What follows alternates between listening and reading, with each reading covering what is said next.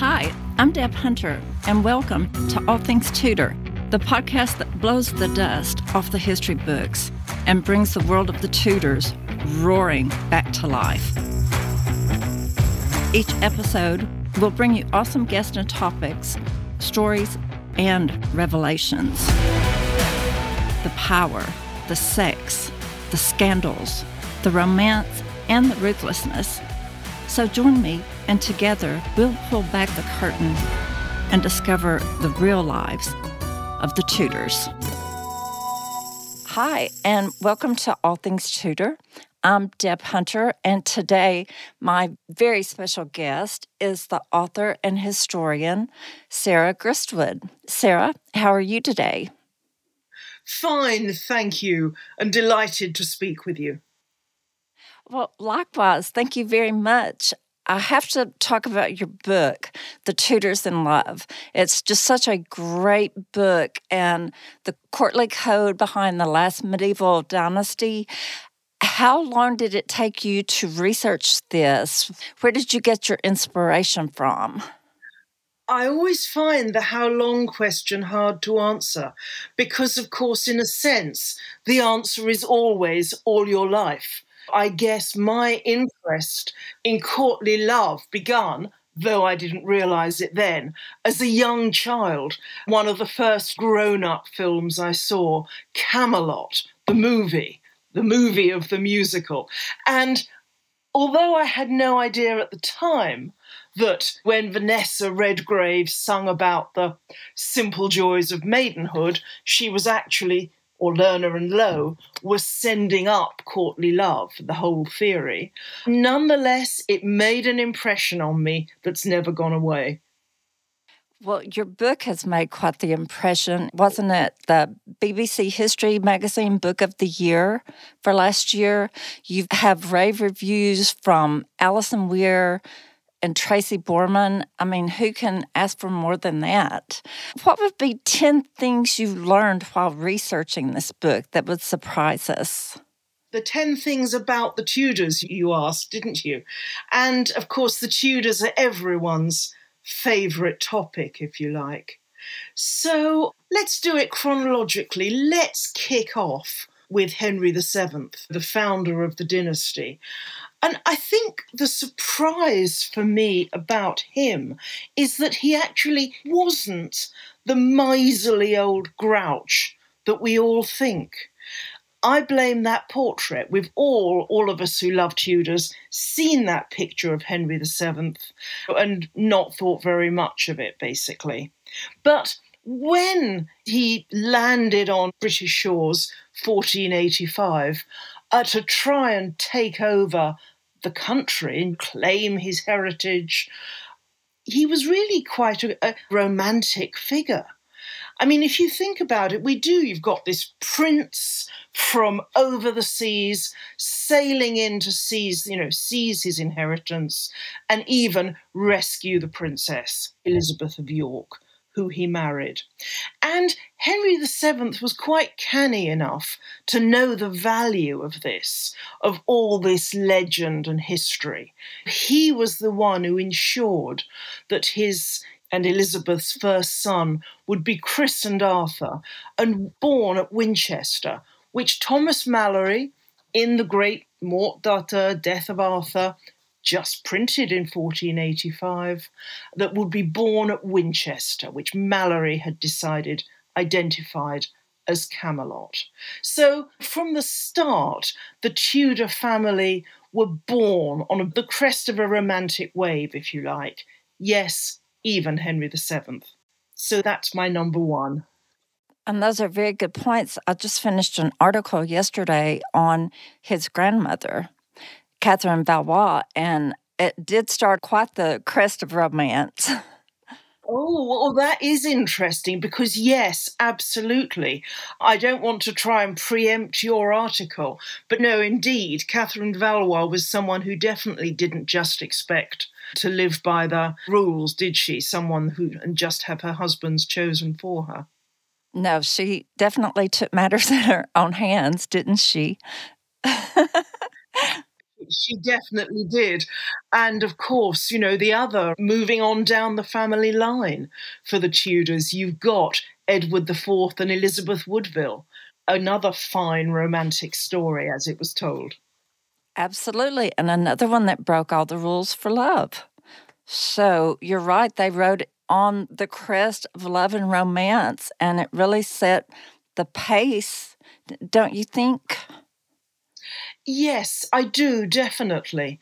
Indeed, you can see strong echoes of Edward IV, another one who sees the kingdom as a young prince, tall, blonde, and handsome, and snatching this woman, Elizabeth Woodville, this beautiful young widow, in defiance of all the rules that said he should marry a royal princess. You can see very strong echoes of him in Henry VIII.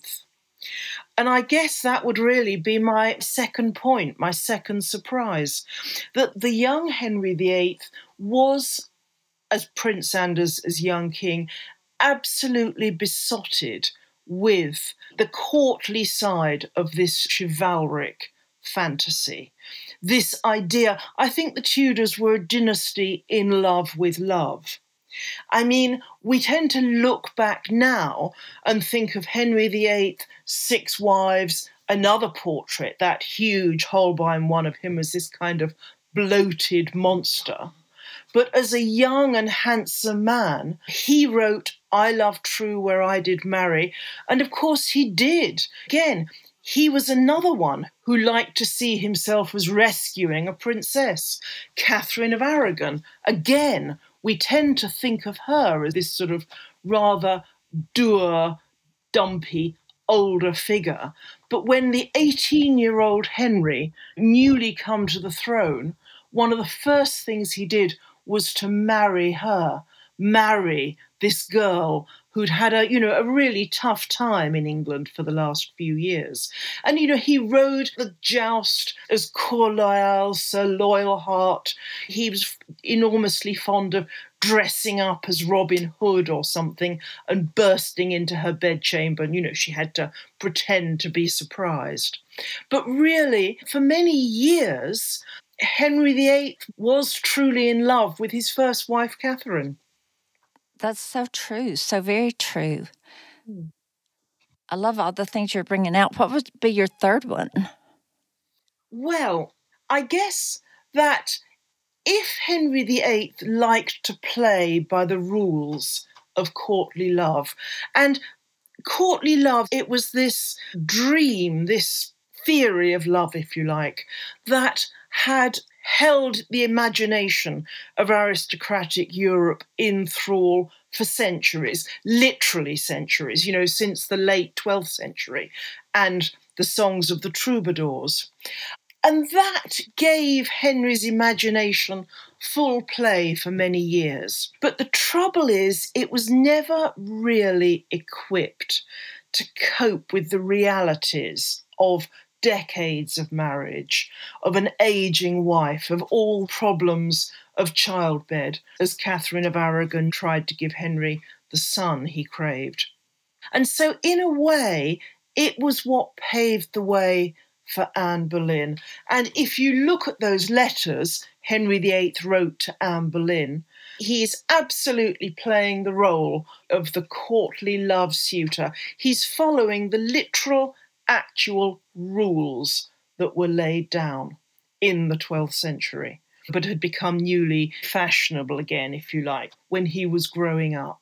So even though he's the king, Henry writes to Anne as her servant, my heart and I commend ourselves into your keeping. He's playing the role of being the knight kneeling at her feet, even though in fact he's the King of England. I mean, really, of course, I'd say, sorry, if I can do my fourth as well as my third, I'd say that courtly love also played a huge part in Anne Boleyn's downfall, because we all still argue about what exactly led to the downfall of Anne Boleyn. Was it just Henry's desire for an heir? Was it court politics, that she'd fallen out with Cromwell? Was it the fact that just he'd fallen out of love with her and in love with Jane Seymour? But was it also this business, that this idea of Anne as the courtly mistress, the one who'd learned the rules of the game while she lived on the continent and in France? Again, it didn't really work once they were married. And all those charges that were brought against her of flirtatious talk with other men, this was standard courtly love practice, but it gave a weapon into the hands of anyone who wanted to destroy her. Because courtly love was always an adulterous fantasy, basically. It began on the idea of King Arthur, his wife Guinevere, and his best friend Lancelot, and Guinevere and Lancelot's adulterous passion. So really, it was always going to be a weapon that could be used against Anne. And even as she was taken to the Tower, many of those same patterns still come up into play. Anne said that perhaps her husband was only trying to test her. That's very much part of the old love game. Even the fact that, most unusually, she was beheaded by the sword, not the axe. Really the only person around to be so. The sword was a huge symbol of this courtly chivalric fantasy. Think King Arthur's Excalibur. So really, it does a lot to explain that great mystery of Anne's rise and fall, which fascinates us all today. It's really amazing how she's so enigmatic that 500 years later, here we are talking about her. Yes, I totally agree with that word enigmatic, because I think it is, in some ways, it's how little evidence we have about Anne's actual personality, appearance even, that keeps us so fascinated. We know everything about her effect, the really dramatic effect on the kingdom when Henry fell in love with her, but we've got really singularly little actual personal writings for her, portraits, anything like that. And I think perhaps that's what allows all our imaginations to come into play. Very, very good points. So, what's our next on the list? Okay.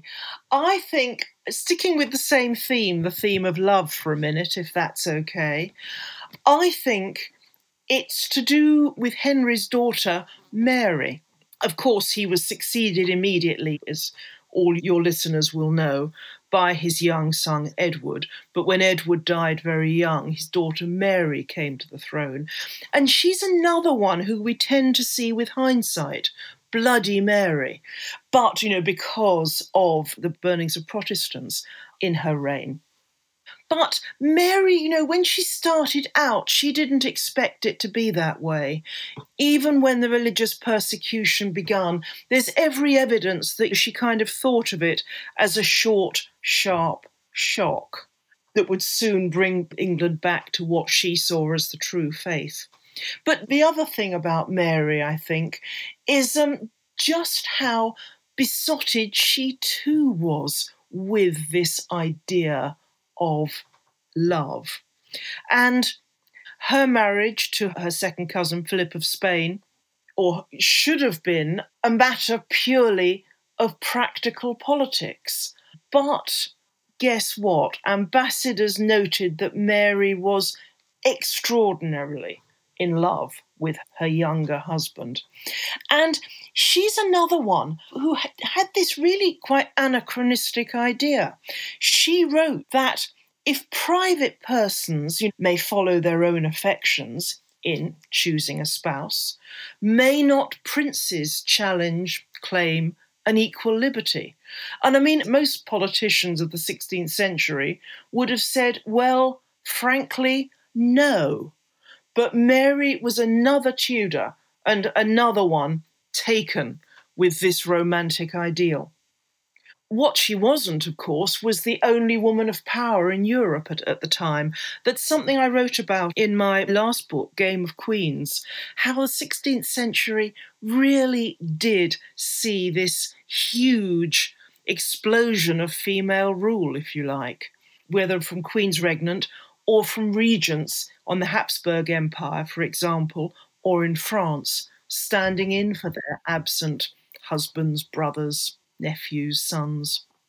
So I think Mary's rule still has quite a lot to teach us. It really does. And I'm so glad you brought her up because she is such a tragic figure of love. Mm. And like you said, I feel like you that she truly was in love with Philip and was probably so very disappointed, wasn't she? Yes, I think that I'm afraid there's not much. I agree with you. I don't think there's much doubt about that. I mean, I think he was making a pragmatic match. He didn't much want. Again, the evidence is he tried his best to play the role for a bit, partly at least in the hope of, of having a son by Mary who could inherit England and join that too, to the great Habsburg Empire. But when it became apparent that wasn't likely to happen, he departed fairly abruptly. Even though he too, I rather love that when Philip arrived in Winchester, in the south of England, to meet Mary there, to marry, the first thing his courtiers did was rush off to Winchester Castle to see what is supposed to be King Arthur's round table hanging on the wall there. Henry VII had made big play of this, had taken foreign visitors to see it. Henry VIII had it revamped, repainted, if you like, to reflect the Tudor dynasty. But even Philip of Spain paid a little bit of tribute to this theory. Very good point. And this is just a fascinating chat. What's next on your list? Okay, I think for my next two, maybe we should get off the subject of love for at least a minute or two, fascinating though it is, at least to me. I think one of the surprises looking back is although the Tudors themselves were actually obsessed by the past, by their desire to give respectability to their new and rather fragile dynasty by linking themselves to the famous King Arthur who'd gone before and linking themselves to medieval ways of doing things, just how much of modern Britain certainly was born in the Tudor age. I mean, Henry VII started centralising government.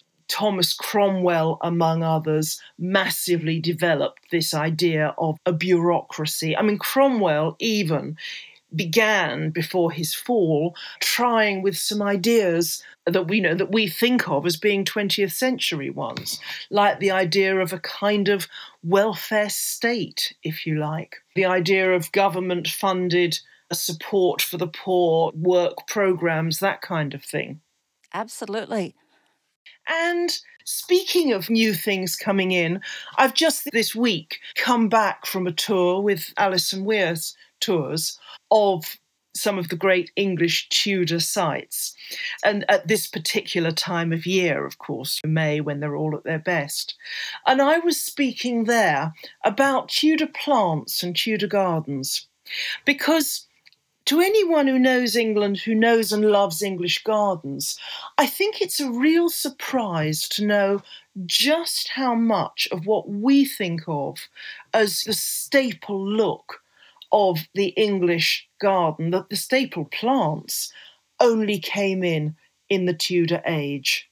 Things like so-called tulipans, tulips, lilacs, many of the varieties of daffodils, even the bringing in of the hop had transformed British beer early in the 16th century. And roses that flower for a second season, because of course the Tudor garden had originally been flowering in May and June, but nothing like the explosion of autumn colour that we see today. And of course, there was then that huge amount of work classifying and identifying the new plants by men like John Gerard. But really, you can go round a classic English garden and think, oh, well, I know where that came in. That came in from Charles V's ambassador over in Constantinople. That came in via Spain and Amsterdam from the New World. Plants like the hyacinth, many of our spring flowering bulbs were new and were greeted with huge excitement. Those are so well put, and I had no idea all those things were Tudor influenced. Yes, that's what I'm saying. I think they are, that they came in the 16th century. We tend to think of them as having been around forever. We tend to think of plants like, the lilac, many of our varieties of daffodils and narcissi, and the very complicated, beautiful roses, as having been there in England. Well, they have been there for centuries, but they arrived, so many of them, in one huge burst in the Tudor age. And you were so right earlier. The Tudors, in a way, had one foot in the medieval era and the other in our modern world, didn't they? Yes, I think that's very true. And I think looking back, we tend to forget the medieval one a bit, because I think we tend to think of the Tudors, and with good cause, as the first modern dynasty in England. But they really did have a feet strongly planted in the past as well. If you're a fan of Tudor history, come join us at All Things Tudor, a Facebook group dedicated to, well, all things Tudor. Members can contribute a wide array of subject matter about Tudor history. You can also listen to the All Things Tudor podcast. There's a book club and a weekly Clubhouse live audio chat, often featuring very special guests. Look for upcoming surprises for the group members in 2022. Become a member of one of the largest groups of Tudor history enthusiasts on the planet. Simply go to the Facebook search bar, type in All Things Tudor, select the option to join the group, and of course answer the membership questions. Join us now at All Things Tudor. Look forward to seeing you. And of course, we can't talk about the Tudors and Flowers and Love without Shakespeare. And he's the one who said, "Love, whose month is ever May." Well, indeed, precisely. And of course, May and May Day, hugely important in this whole courtly theory of love. Exactly. Sarah, what's next on your list for us? Okay, number 8, I think we are. Okay, well, we can't talk about the Tudors without giving some time to Elizabeth. I'm sure we all agree on that one. But again, hindsight, we look back on her as the Virgin Queen. But I think one thing that surprised me was just to what a degree absolutely everyone in the first years of her reign assumed she had to marry, would marry. I mean, we know that men like Cecil, her ministers, wanted her to marry, but at first, when she came to the throne, there was just no thought that she could tread any other path. I mean, oddly enough, the one person who might have known a bit more about it was Robert Dudley, the man who actually hoped to marry her. But he later said that even as a child, she'd sworn she wouldn't marry. But ambassadors were writing, everything depends on the husband this woman, Elizabeth, will take. Charles V saying, the fact that she might want to remain unmarried and unprotected is inconceivable. Absolutely everyone was convinced this was going to happen, and the only question is, to who?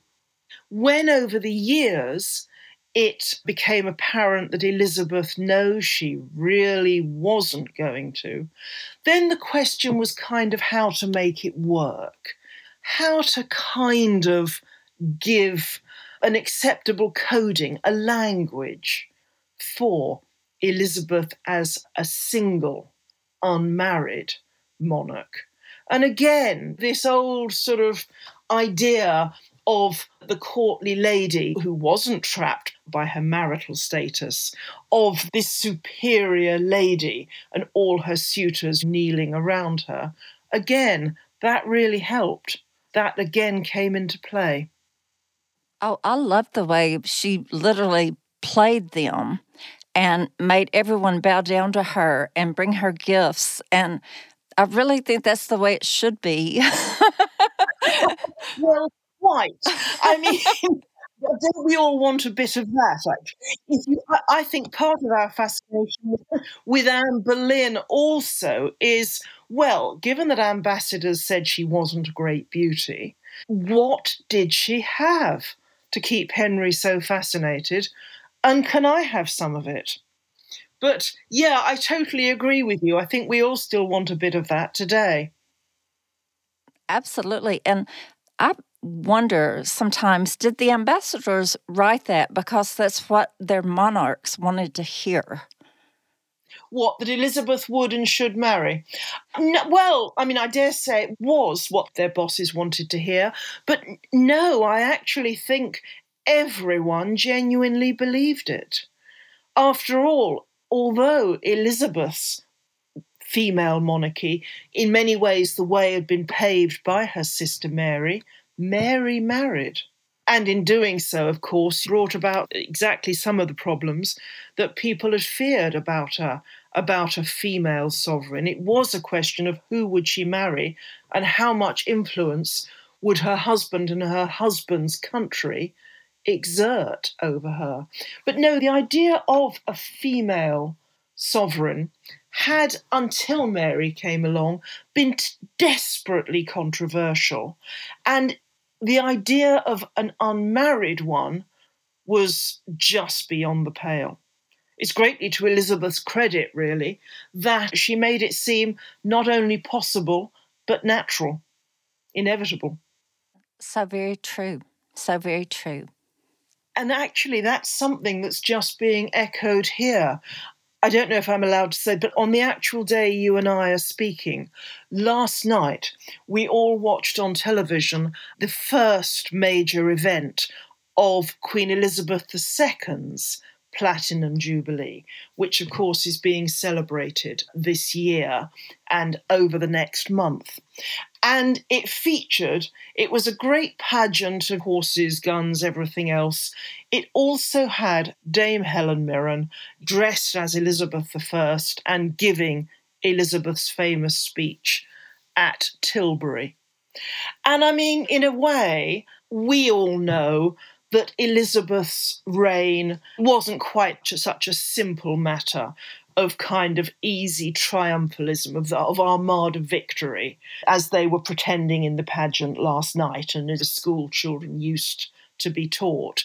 I guess that would be my ninth thing, really, in a way, that I do now see why some historians speak about Elizabeth's second reign, a kind of last, 15 years or so, much less successful than the first 30 years had been. I do see how perhaps Elizabeth's grip began to fail, how the younger courtiers who came in later in her reign weren't prepared to support her or pay sincere homage in quite the way earlier ones had done. That the young men at court did become tired of an old woman's government. The problems in the country, a series of dreadful famines, international isolation. So I guess that's one thing that I came to feel the force of as I worked on this and my previous books. And I guess really that leads on to my last point, my last surprise, if I may. And it's another thing about how history is written by the winners. So we look back now, or certainly I was taught as a school child, that in 1603, the accession of James of Scotland, it's just presented as her kinsman James succeeded her. Well, of course he did. In fact, it was nothing like that simple. It's actually quite fascinating, especially at a time now when we're even talking a little bit about the succession in England today. But certainly, although behind the scenes, Elizabeth's ministers had effectively done a deal with James of Scotland. He's the best candidate, a Protestant, a male, an experienced ruler. There were many other candidates considered. There'd been a famous, Dolman's famous book had actually picked on the Spanish Infanta as being the natural person to succeed Elizabeth. My first book was about our Bella Stuart, who at one time was expected to be the next queen. And indeed, people, not only was it not clear who would succeed Elizabeth, it wasn't even clear how that person would be chosen. Was it closest direct right of blood? Was it Parliament's voice? Was it the voice of the last dying monarch? Because the ministers asked the dying Elizabeth, didn't they, to name her successor. They at least claimed afterwards that she made the sign of a crown above her head, and they took that to mean the King of Scotland. But I do feel the real uncertainty over the succession in 1603 and just how much we've forgotten about that now, how much we tend to overlook it, really says something about our whole view of history and how many lessons it still has to teach us, how many surprises to give. That was my 10th. This is completely captivating. Oh, I don't know if that's interested you too, that question of the succession after Elizabeth. I find it a really interesting moment. It truly is, and it's interesting to me that she overruled her father's will and went with Margaret Tudor's great-grandson instead of going with what Henry VIII wanted. That just shows how strong-willed she was. Yes, well, indeed. No pun intended. Yeah, no, I know. Or indeed, I mean, my own view is that she must have at least accepted that, yes, it would be James, because I think she was too clever a woman, even in her last years, to be unaware that all her ministers were secretly in communication with King James. I mean, there's that famous story, isn't there, of a letter from James to Robert Cecil, who'd succeeded his father as Elizabeth's first minister, arriving when Elizabeth was standing there, which, if she'd known what it was, could have cost Cecil his career and possibly his head. He had to pretend that it had a bad smell because Elizabeth famously hated bad smells, and she waved it away. She didn't read it. But I think Elizabeth must have had a pretty shrewd idea what was going on, whether or not she wanted to admit it, even to herself. But as you say, I mean, Henry VIII had tried to lay down this rule for the succession. Then his son Edward, of course, really overthrew things again, because Henry had said that Edward should be succeeded if he died childless by his half-sisters Mary and Elizabeth. And Edward tried to overturn that to put Jane Grey on the throne. So really, the whole 16th century succession questions, it's another one with a lot of surprises for us. And when you look at the child's book version of history, it makes it look all natural and inevitable. But of course, at the time, it absolutely wasn't. England could have been tipped into civil war many times before, in the 17th century, it finally was. Very good points. Let's go to 11. I have to ask you, Elizabeth and Dudley, Elizabeth and Essex. Was she trying to recreate what she had with Dudley with Essex? I'm not going to ask you if you think that she and Dudley were lovers, but if you want to answer that, I'm more than fine with anything you want to say. I was going to say, if you don't ask, let's make that number 12 and a good round dozen. Yes, for the first question, I think that in many ways Elizabeth with Essex was trying to recreate what she'd had with Robert Dudley. Because, of course, the pattern, the sequence of events very much bears that out. Dudley died suddenly and unexpectedly within weeks of the Spanish Armada victory, leaving Elizabeth utterly bereft, locking herself in her room, refusing to speak to anyone. And Robert Dudley, the Earl of Leicester, had in a way already begun the process of replacing himself. He, of course, had long married another lady. So the Earl of Essex was his stepson. And Leicester seems to have brought Essex to court, almost hoping he'd catch Elizabeth's eye, that he could be, in a way, he could play the role of devoted suitor, of youthful interest, that Dudley himself felt a bit too old and too tired and too busy to play. But the trouble is that although I think the earlier favourites, like Dudley, like Christopher Hatton, had a huge, genuine affection and respect for Elizabeth, I'm not sure the younger men did, really. The Earl of Essex could write the romantic stuff when he needed to, but what he wrote about Elizabeth rather than to her tells a rather different story.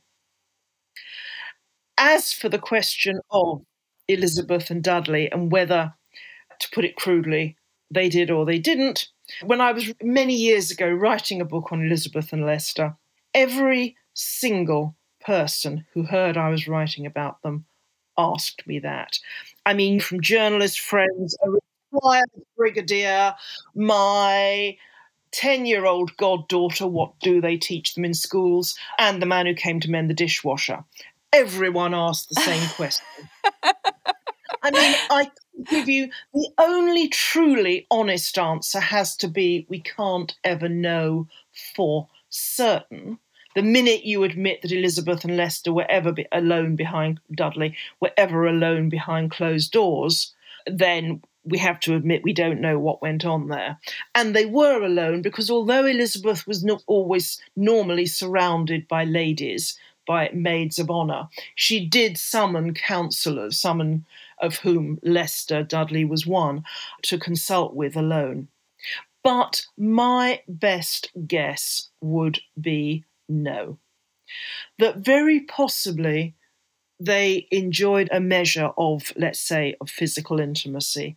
But I do not think that Elizabeth would have done anything that put her at risk of an unmarried pregnancy.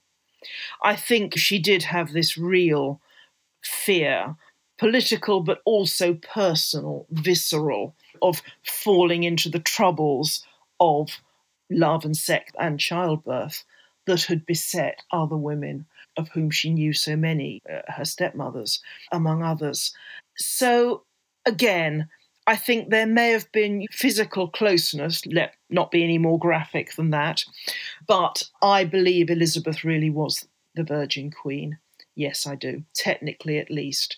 And may I just say, as you will discover if anyone reads my book, that's another place where the actual rules of courtly love come into play. There. I agree with you 100% on that. Thank you, Sarah.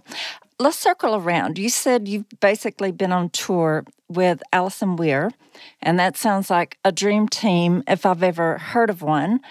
What do you have coming up?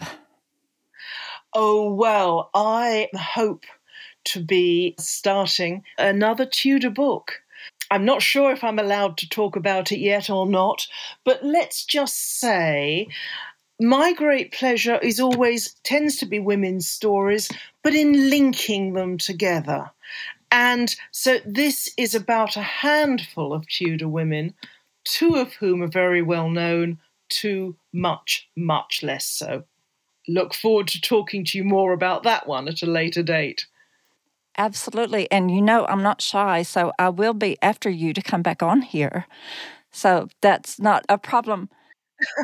It would be a great pleasure. Oh, thank you.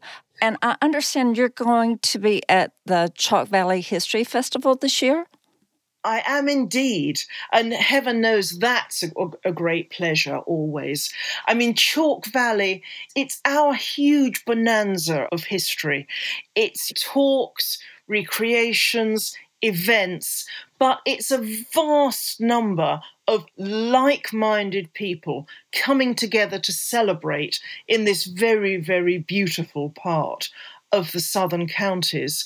And it's just, how in the rest of your life you start up a conversation and you can see half your friends, certainly your husband's thinking, oh, not the Tudors again, not history again.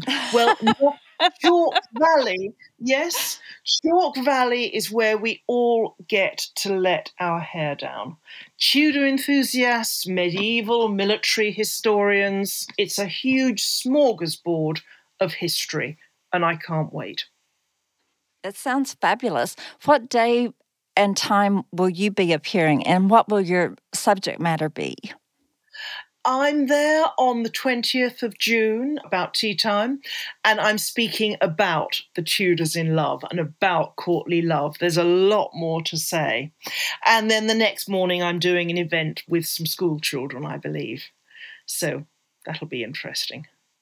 That is so great to hear, and I do wish I could be there to see you. And thank you again for being on All Things Tudor. This has been an enchanting talk, and I look forward to reading more of your books, hearing about your upcoming book, and you are welcome to come back at any time. Thank you very much. Thank you, Sarah.